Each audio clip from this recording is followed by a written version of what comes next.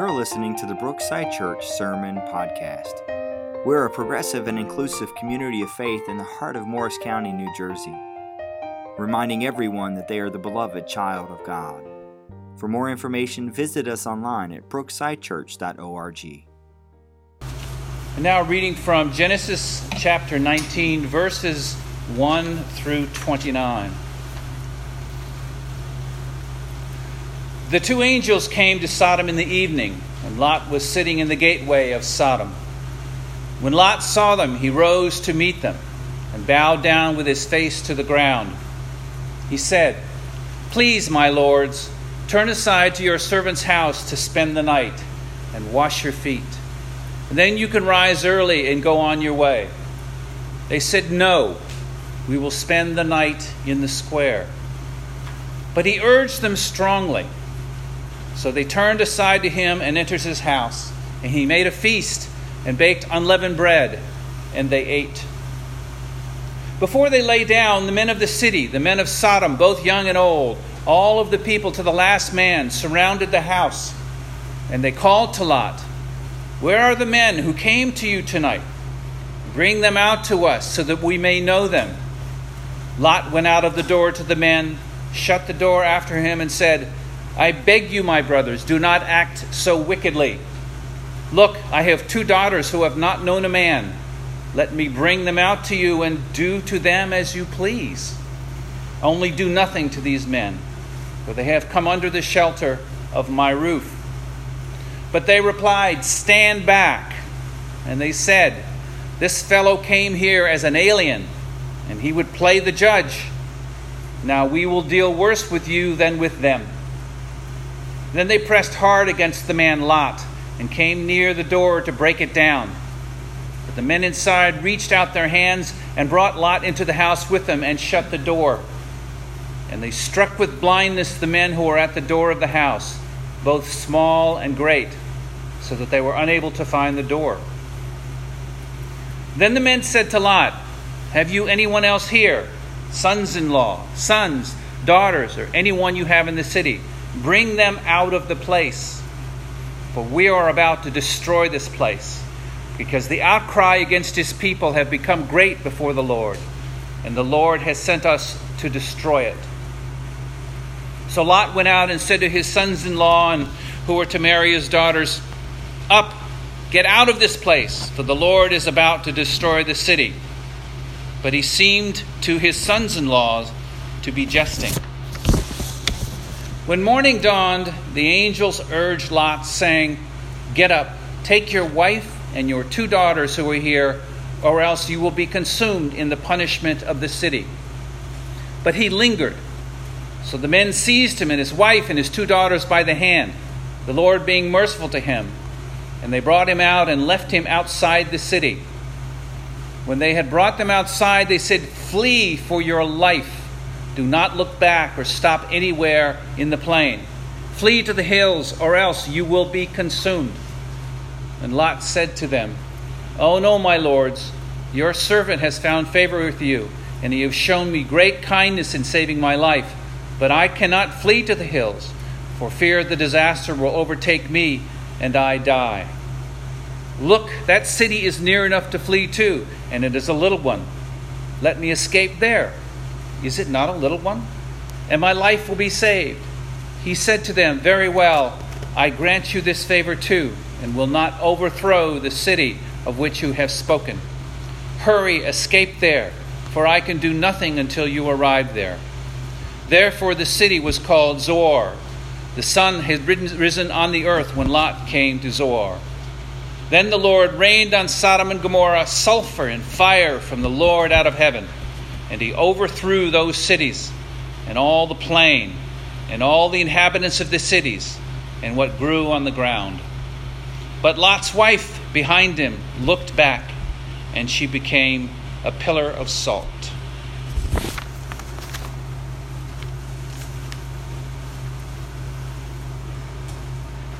All right. Watching your faces.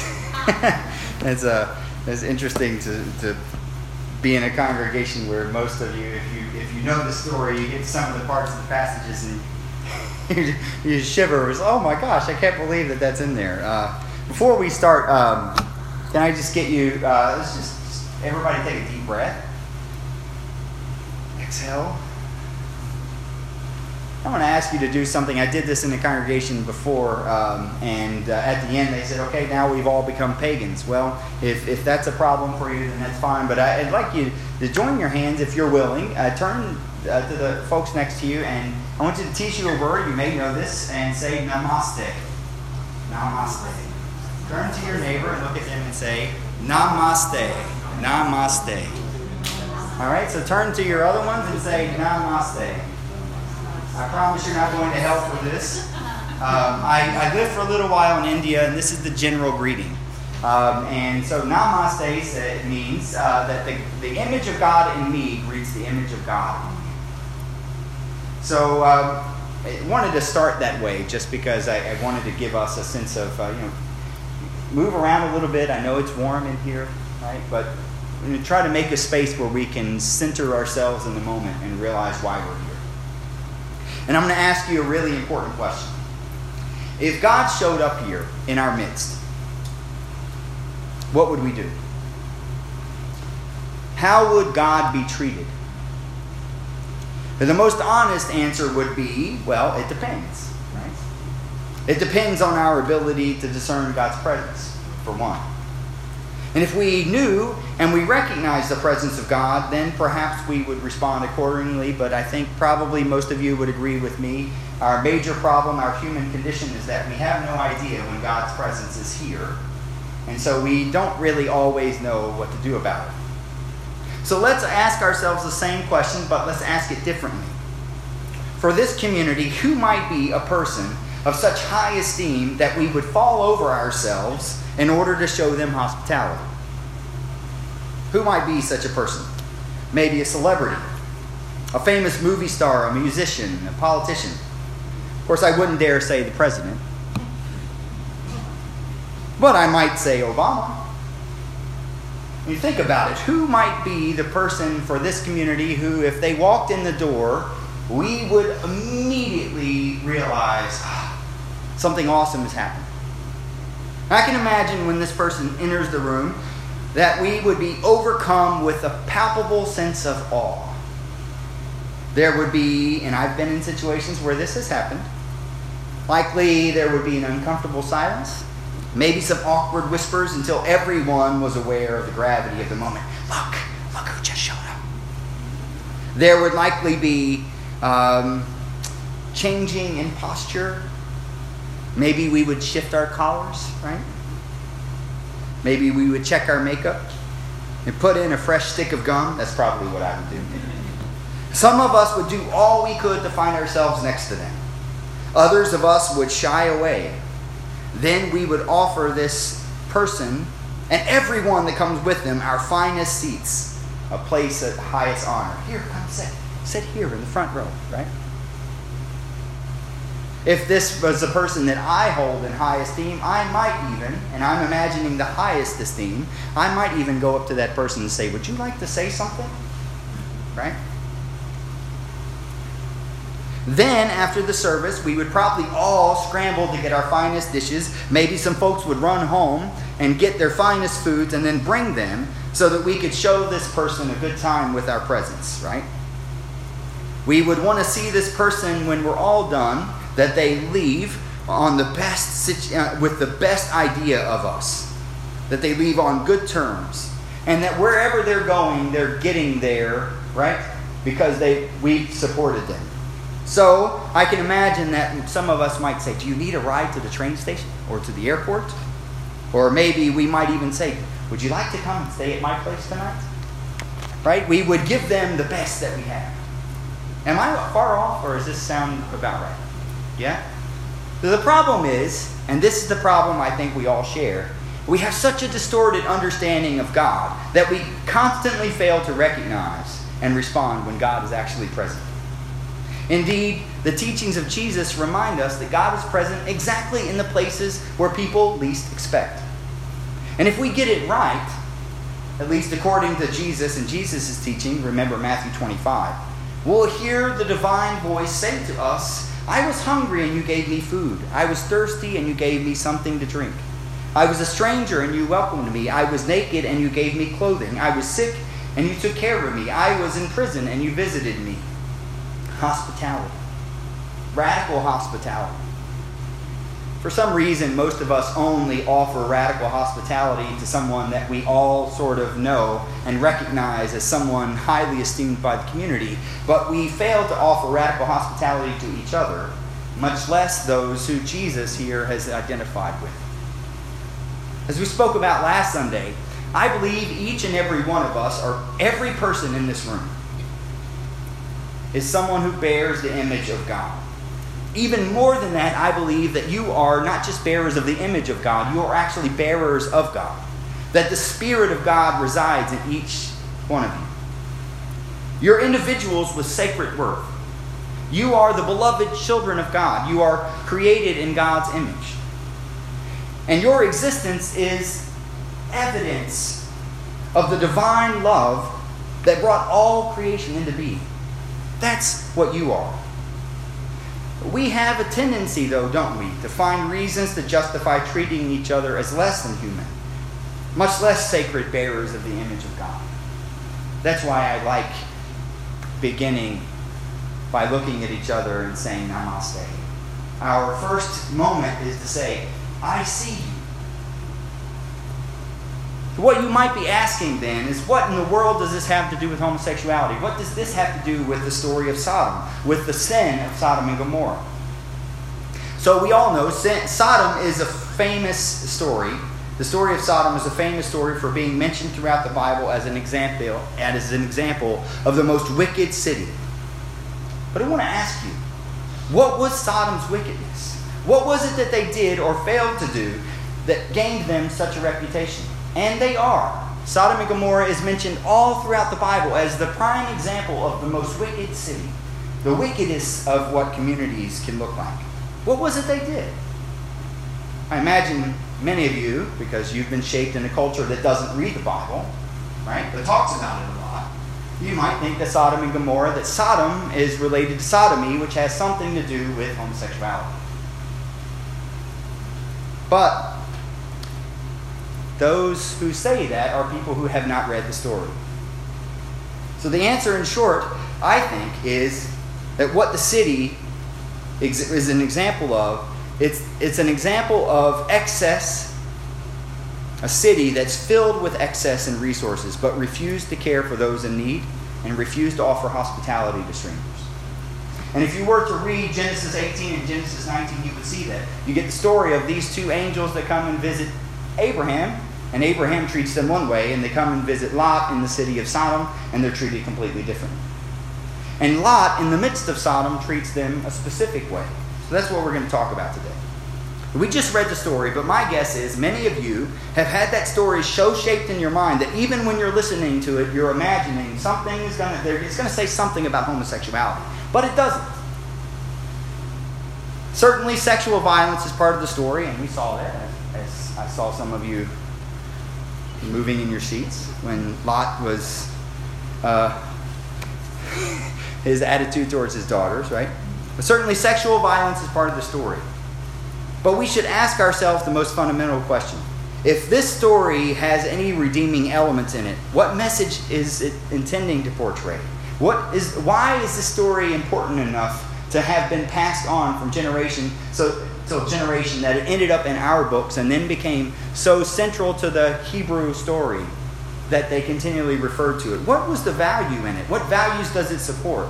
If we read it faithfully, what kind of community does a story like this shape? Well, one way to answer this question is to look through the rest of the Bible and see how the prophets understood it. How did the Bible interpret this story? So Sodom and Gomorrah are mentioned twice in Deuteronomy. So I'm going to go through, not all of them, but a few of them. They're mentioned twice in Deuteronomy. And the cities are destroyed for being, quote, like Egypt. Egypt is the place in the culture where Israel had been rescued from in slavery, right? So their sin was that they were like Egypt. Well, what does that mean? Well, the prophet Isaiah regularly refers to Israel in comparison to Sodom for being proud of its sin. What was its sin? Isaiah 3 says, their sin consisted of crushing my people by grinding the face of the poor. Their sin was grinding the face of the poor. They were proud of it, even. Isaiah compares Israel to Sodom to remind them of Sodom's fate. In other words, Isaiah saw Sodom as a city that oppressed the poor and was proud of it. And for that reason, God destroyed them. Jeremiah uses the story of Sodom to condemn false prophets. He condemned false prophets because they lied to support the greed of those in power. This is what Jeremiah says. They strengthened the hands of the evildoers. So Jeremiah says that the sin of Sodom was that they were like the prophets because the prophets lied to support those in power. Okay, so that's Isaiah and Jeremiah. They didn't really give us a full interpretation. They just used Sodom in comparison. Ezekiel, on the other hand, is one who gives us a full interpretation. Ezekiel says, "Now this was the sin." I'm reading straight from Ezekiel here. "This was the sin of your sister Sodom." It's interesting that Sodom is a sister. "This is the sin of your sister Sodom. She and her daughters were arrogant, overfed, and unconcerned. They did not help the poor and needy," consistent with what we've already heard, right? "They were haughty and did detestable things before me. Therefore I did away with them, as you have seen." So in other words, Sodom's sin was pride and excess, while the poor around them suffered. Interesting. Nothing about homosexuality. In the New Testament, let's move to the New Testament and see what it says. Jesus refers to Sodom and Gomorrah as examples of sin of refusing to extend hospitality to strangers. Jesus declares to his disciples that the cities that are inhospitable to them are worse than Sodom and Gomorrah. He sends his disciples off, and they're supposed to go into the town, and if the towns do not accept them, they're supposed to do what? Shake the dust off their feet. For those towns will be worse than Sodom and Gomorrah because of their lack of hospitality. Or perhaps you remember, and it doesn't mention Sodom specifically, but if you read it, you know the passage and what it's referring to. From the book of Hebrews, there's a passage you may have memorized at some point.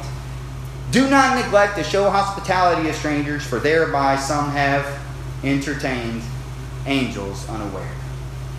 Right? Remember that passage? Do not fail to show hospitality to strangers, for thereby some have entertained angels unaware. Hebrews is quoting, right, or alluding to the story of Sodom by encouraging people to become a place of hospitality, because when you show hospitality, you may actually be entertaining God. So, of course, there's no getting around the fact that there's sexual violence mentioned in the story. Sodom and Gomorrah in Genesis 19 is set in a particular context, right, with its own history. This is, though, on two levels there's sexual violence. First, the first level of sexual violence is that the city crowd is seeking to exert dominance and power over the guest, right? You remember that part in the story. They all gather around the house and they say, "Get those strangers and get them out here." But if I'm right, when you think about that, does that have anything at all to do with loving relationships of mutual care by two people who are of the same gender? Absolutely not. It has everything to do with domination, right? It's sexual violence not because it's about a male-on-male violence. It would have been the same if it were females. In fact, actually, we see that right here in the story. It has nothing to do with homosexual relationships. But even then, according to the prophets, when the story of Sodom and Gomorrah were recounted, their sin was not thought of as a result of a man wanting to have sex with other men. If that were the case, then when the prophets referred to it, they would have mentioned it. But they didn't. Their sin was having more than enough resources, but being unwilling to open their doors to those in need. Their sin was a lack of hospitality. I know that there's more sexual violence in the story done to the daughters, and I'll get there in a minute. The story of Sodom and Gomorrah in Genesis 19 is one of those passages I refer to as a clobber passage. That's because of the way that it's been used to justify violence and exclusion towards homosexuals. So my invitation to you this morning, after having looked at what the Bible says, my invitation to you is that we can see past the violent misreading and come to see for what it can be. An invitation to become a community that witnesses to the radical hospitality of God. So there's a pastor, his name is Colby Martin. He's the pastor at Sojourn Grace Collective in San Diego, and he just wrote a book called Unclobber! Exclamation point. So exclamation point's part of the title. Unclobber. And so he goes through each of the clobber passages, just like I'm doing in this series, and he has a whole chapter on the book of on the story from Sodom and Gomorrah. And so this what I'm getting ready to say comes from him, though it's not in his book. What he does is he's gone through the whole reading of Sodom and Gomorrah and the scholars, and he's tried to frame it in a way to teach his church what the story might have, what redeeming qualities this story might have to help them become a radically inclusive community. So I'm going to share with you what he said. He lists 4 stages or levels. I've adapted them a little bit, and I've added one, so now you get 5. So 5 stages or levels of hospitality. Now, I want to offer them to you as an invitation, but I would like you to see them as both as chronological stages, go through stage 1 to stage 2, but also as levels of accomplishment, levels of mastery. Meaning, if you are the most radically hospitable community, you would be stage 5. But if you're the least, you're stage 1. But that's not meant to shame you, it's just meant to help you see these are the areas where we need to work. And it doesn't just necessarily characterize you as a person, it characterizes your relationship to people. So there may be people that you can be radically hospitable to at stage 5 with, and there may be people that you are only in stage 1 relationship with. Does that make sense? All right, so thinking of these stages in relationship to us, our goal should be to be so radically hospitable that we're capable of practicing all 5 levels of hospitality with every human being we encounter. Especially those who are generally marginalized, excluded, and especially those historically excluded from the church. 5 levels. So here they are. I'm going to read them to you real quick. Stage 1, we honor them. Stage 2, we welcome them. Stage 3, we provide for them. Stage 4, we protect them. And stage 5, we empower them. Honor, welcome, provide, protect, and empower. I'm going to read through this just for you real quick. By the way, I have these in handouts. You're welcome to take. Right? So I made these in every sermon that we've done so far. Honor them. This is where you look at them and you say, Namaste, I see you. In the story of Sodom and Gomorrah, when Lot encounters the strangers, entertaining angels unaware, right? He bowed down to them and he dressed them as my lords. See, honor and dignity is the first stage of hospitality. Honor is that stage of hospitality where we're willing to look into the eyes of another, even those we might call our enemies, and acknowledge their inherent worth. We see them as bearers of the image of God. Namaste. We treat them as we would treat God. And this is the truth at the heart of that Hindu greeting. I see you. The image of God in me greets the image of God in you. Stage 1. Stage 2, we welcome them. This is where you say, come and stay at my home. Come and make my place your place. See, the next thing that Lot did when he saw the strangers is that he offered them to come into his home. And this is the level of hospitality where we say to the other that our space is their space. We treat them as those who belong with us. We're willing to say to them, until you prove yourself otherwise, you are welcome in my life. Stage 3, we provide for them. This is where we say, I will use what I have to care for your lack. See, the next thing that Lot did was offer to fix his guests unleavened bread. I don't know what's special about unleavened bread, but it must have been pretty important. He provided for their physical needs.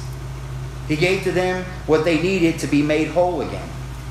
For us, that includes caring for more than just their physical needs. We have to be willing to care for their spiritual and emotional needs as well. See, this is the stage where we're willing to take inventory of our resources and to take their needs upon us ourselves. This is the stage where we say, I have something that can be of value and benefit to your life. I'm going to provide them for you.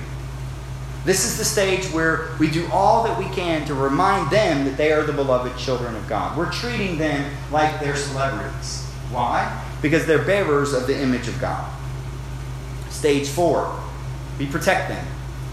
This is where we say, I will offer the very best of what I have in order to keep you safe. So this is the part of the story really complicated. This is where the crowd gathers around the house and they aim to do violence against the guests. But Lot intervenes. He does so because by offering to sacrifice his 2 virgin daughters who are engaged to be married. Wow, if you want to talk about violence, here it is. Certainly those who read this passage literally wouldn't condone such a thing, I don't think. Though I wouldn't give some of them a chance. This is one of those passages that I think if I could, I would just erase, right? Even more, I wish there was commentary on it, but there's not. There's no fuller explanation, right? There's no kind of footnotes. It's just there. Still, if we remember that women are treated as property, and we can get over that, which I don't think we should, but if we're trying to understand what this story has for us today, then I think that the least that this part of the story can do is offer us an image of what radical hospitality is. Lot is willing to offer the very best of what he has to protect his guests. See, this is when radical hospitality says, your safety and my safety are now joined together. In order to keep you safe, I will offer even the best of what I have to maintain your well-being. Now, that does not excuse the violent reading of the passage. But if you look at the story and what Lot did, you can see that's what he's doing. That's stage 4, protect them. Stage 5, empower them. This is where you look at them and you say, I will work to better your future. This final stage of radical hospitality is important. When Lot welcomes them, he states to them that his goal is to care for them so that they can, quote, rise early and go on their way. At this stage, we're willing to offer radical hospitality to them, even if its only purpose is so that those who come, are able to continue on their journey empowered and encouraged. For most churches, especially those in evangelical cultures, we don't like this one very much because we want people to come back. And we almost feel like we should only care for them if they're going to come back. This stage of radical hospitality says no. When they leave, we want them to feel better about themselves for having been in our midst. They leave better than they came. They leave filled with peace and hope and love. So this is the stage where we're able to say to them, your well-being is one of my life's highest priorities. I wonder how many of us, when we see a stranger walk in the room, would greet them and say, Namaste, the God in me honors the God in you, and would treat them with such high esteem that when they left, we would be able to say, your well-being is one of my life's highest priorities. I'm not there with most people. I would say generally as a congregation, we're not there with most people. Not even with most of the people in the room here. But I think that's the goal, is to get to being the kind of community where we can look at each other and say, the God image in me honors the God image in you, and your well-being is one of my life's highest priorities. I believe that each and every one of the people in this room are bearers of the image of God. The Spirit of God resides in each of you. And that's why it's so important to hear the words of Jesus in Genesis, Matthew 25. Because, see, it's not that you wait, right? You don't wait until someone is naked or thirsty or hungry or sick or in prison before we decide to care for them. If you read that from Jesus, then you miss the whole point, which is that they should have never been that way to begin with. See, the story of Sodom really, for me, is a reminder to us of the alternatives between radical hospitality and the violence of greed and exclusivity. I didn't know before I wrote this that inhospitality was a word. There's the comparison between radical hospitality and radical inhospitality. I pray that we're able to be a community that at least begins the journey towards becoming a radically inclusive community? Can we be, this is my invitation to you today, can we be a place where those who enter the room are immediately reminded of the dignity of their humanity? Reminded that they are the beloved children of God. Reminded that they are made in God's image. Can we be a place that offers them our finest seats, especially those that we think don't deserve it? Can we be a place where our finest dishes are prepared and our finest foods are stored and ready, that we can offer our best selves to them for their safety? Finally, I hope that we can become a community that even people who visit us for just a short time can walk away feeling that they are more human for having been in our midst. That they're encouraged and empowered for the next stage on their journey. That we don't care for them just because we want to get something from it. So here's my invitation. Let's recognize God in our midst, in the face of those around us, especially those who come looking for a place of rest and refuge, recovery, and restoration. Let's be a truly inclusive community, one that welcomes especially those who have been excluded, by affirming them as bearers of the image of God.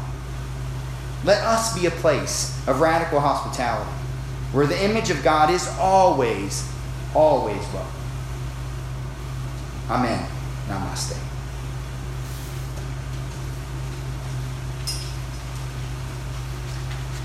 So as we move into our communion service, I'm going to just ask if maybe this unleavened bread to us can represent sort of the offering that Lot offered to his stranger guests, entertaining angels unaware.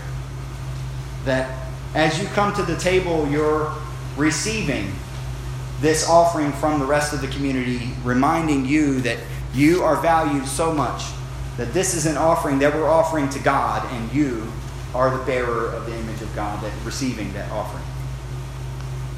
But I also pray that you'll see this table as an offering that you're offering to each other. That you would recognize this table as a space where you're saying to each one in this room, this is a gift that I have given to you because you are God to me. You are a bearer of the image of God to me. For me, that's what communion looks like. Radical communion is a symbol of radical hospitality. So before we do, normally the first stage in the communion service is a stage where we say the table is open to all. I was a little bit more intentional this week, and so I asked if we could do this as a community rather than just me. And usually we sing it, right? I tried to have us sing it. But today I'm going to ask, I've got some people who've agreed to read a little piece. So with us, if we can, we'll go ahead and begin our reading. We are fearfully and wonderfully made. God has revealed to us that diversity in gender and sexuality are gifts to be celebrated. Everyone is welcome. No matter the amount of money they make, the size of their house, or the size of their bank accounts. No matter their political leaning or their religious beliefs or even their unbelief. No matter where they are from, what language they speak, or the color of their skin. No matter their sexual orientation, gender identity, or gender expression. Regardless of their mental or physical abilities or disabilities. Everyone is welcome. While some would restrict us from the table of the Lord. From church membership, from church leadership, From ordination. From professional ministry positions. From jobs. from marriage, Because of their restricted view of the Bible. There is a restricted view of truth. and a restricted view of reality. We welcome all to the table of the Lord. We We say say to all who are excluded by others, No matter who you are, Or where you are on life's journey. be excluded no more. we are stretching out our hands to those who have been stereotyped, stigmatized, labeled, and assigned to the margins of church and society, saying, In the name of Jesus, partake of the body and blood of our Lord. Join our churches. Lead our churches. Regain your jobs. Marry your life partners. Because we are all God's beloved children